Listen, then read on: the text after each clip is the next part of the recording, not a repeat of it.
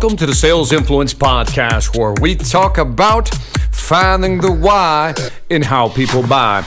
I'm your host, Victor Antonio, and today I'm excited because I'm going to share with you the guiding principles I use in selling. I'm going to call this sales philosophy.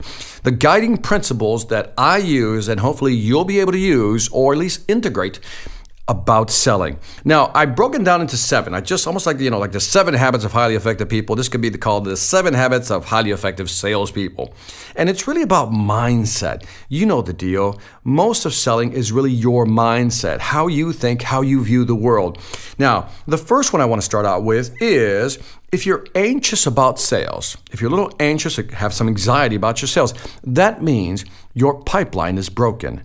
Simply put, if you're anxious about sales, your pipeline is broken. What does that mean?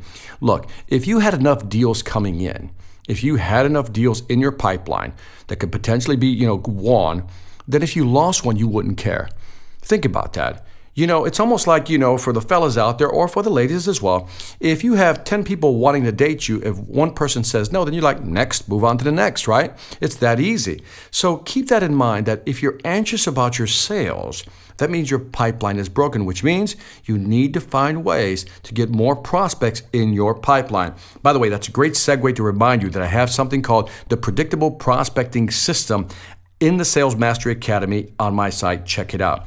Also, number 2. So number 1 is if you're anxious about sales, your pipeline is broken. Number 2, you've heard me say this many times if you follow me, amateurs compete, professionals create. See, I don't believe in competition. Everybody else wants to believe competition? Fine. I believe in creation. In other words, if I have a competitor that's out there and I know I'm competing against them, great. But I know that deep down inside, I don't need to compete against him because everything I do, they'll try to match. What I need to do is be more creative in how I approach the market. What I need to do is be more creative in how I gather attention. In other words, grab a customer's attention. I need to be more creative with my social media marketing, whatever it may be. Don't focus on your competitor. Focus on being more creative. Amateurs compete, professionals create. Third, if they came for price, they'll leave on price. Let me say it again because I know you've heard this one. If somebody buys from you on price, that means they'll leave on price. That means there is no loyalty. So in other words, discounting your product or pricing it out real low really makes no sense because again, if they came on price, as soon as somebody offers them a better price, they're going to take off. What you want is longevity. You want loyalty. You want retention. You want people who want to buy your product or service because of the quality that you provide. So keep that in mind. To that, I would add number 4. Discounting isn't selling, it's gifting. Let me say it again.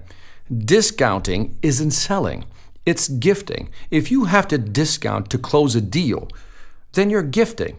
And what are you gifting? You're gifting your company's margins away or your own company if you own it. In other words, every time you discount, it's costing you money. One review of numbers showed that if you do a 10% discount on products that have a 35% margin, you pretty much have to double your sales just to make up for that. In other words, the more you discount, the more it impacts the company's margins. That means the more you have to sell or the company has to sell. So keep in mind that if you're discounting, you aren't selling, you're giving it away, you're gifting it. Number 4, keep in mind, you're in the marketing business first. No matter what business you're in the marketing business first. If nobody knows who you are, nobody knows about your product or service, then guess what? It's never going to happen. People aren't going to find you. So it doesn't matter if you have the best in the world. If nobody knows you exist, it doesn't matter. Next, always propose 3 options. What do I mean by that? One study showed that more than 70% of salespeople who meet with a potential customer never get around to proposing a price. In other words, formally saying, here's what it's going to cost. Here's what I'm offering. Think about that. More than 70% of people don't put a price in front of the customer. And they walk out of the door, hoping the customer will call them back and do a follow-up. So look, you need to put price in front of a customer. I also believe that when you put price in front of a customer, you have 3 options, the good, better, best, right? Give them the 3 options, give them a range. If you're just putting down one price, I think you're shooting yourself in the foot. Give them a range based on the options you offer, but always make it 3 options, no more, no less. Last, position your value, not your price. What do I mean by that? Look, if you can find a way to not discount your product, you're obviously going to be ahead of the game because your company will make more money and you have to sell less. But too often, as I mentioned already, we believe that discounting is a way of selling, which it is not.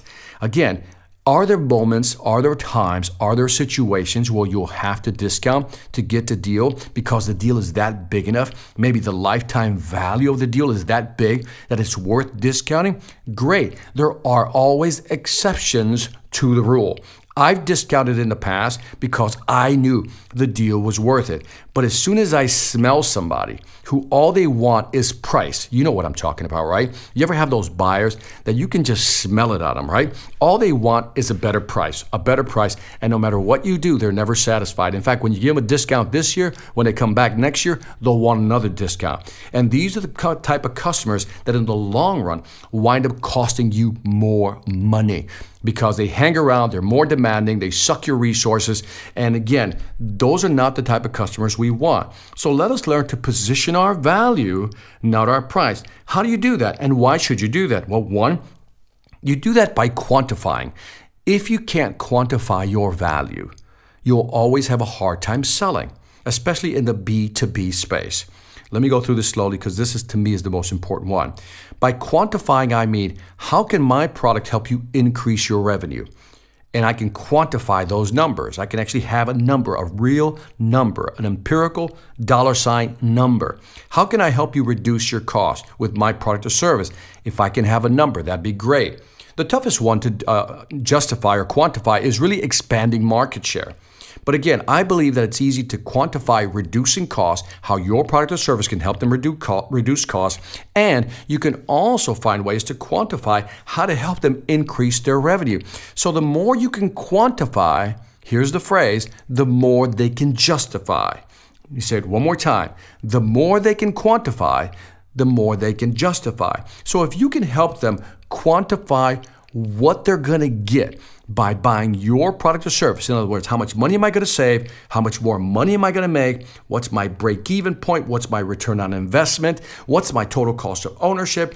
All this, how can I actually quantify this for my customer? How can I give them the numbers? Now, in my Sales Mastery Academy, I have a program called Value-Centric Selling, which focuses just on that. It focuses on basically quantifying how your product or service can impact the client's business, because that's what customers want. Show me how this works, quantify it for me, and then I can justify it to my bosses or higher ups, whoever the decision maker is. So that's it. 7 guiding principles in selling. Let's go through them again. If you're anxious about sales, your pipeline is broken, which means you need to get better at prospecting.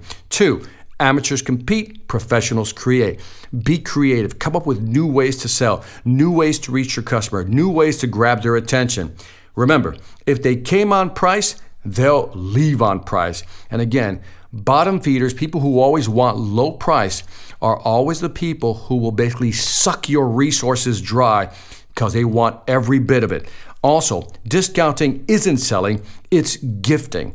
When you discount, you're basically giving away margins. And again, because you're giving away margins, you're impacting your company negatively, but you put yourself in a situation that every time you discount, if you have a quota to hit, a number, you have to sell more. Also, you're in the marketing business first. No matter what product or service you sell, if you don't know how to market, then you're always going to struggle finding new business. Next, always propose 3 options. Never walk out of there without giving them pricing, especially 3 options. Lastly, position your value, not your price. That's what a true professional does.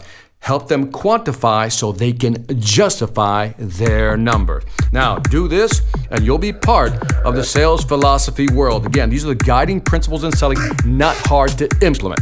That's it for the Sales Influence Podcast. As always, don't forget to leave me some feedback on iTunes, Stitcher, or YouTube.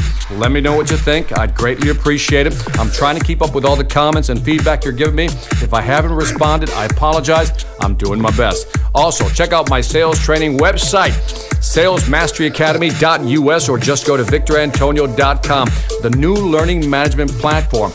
Again, every month I'm adding new courses. We have 23 courses on there. You're going to go through the courses, you're going to take quizzes, exams, tests, and you'll be able to track your progress. And again, if you're serious about selling, if you're serious about becoming a true sales professional, this is the platform for you. Lastly, I want to thank you for listening.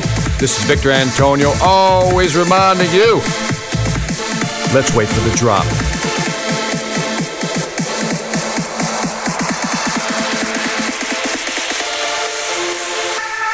Selling ain't hard when you know how. Take care.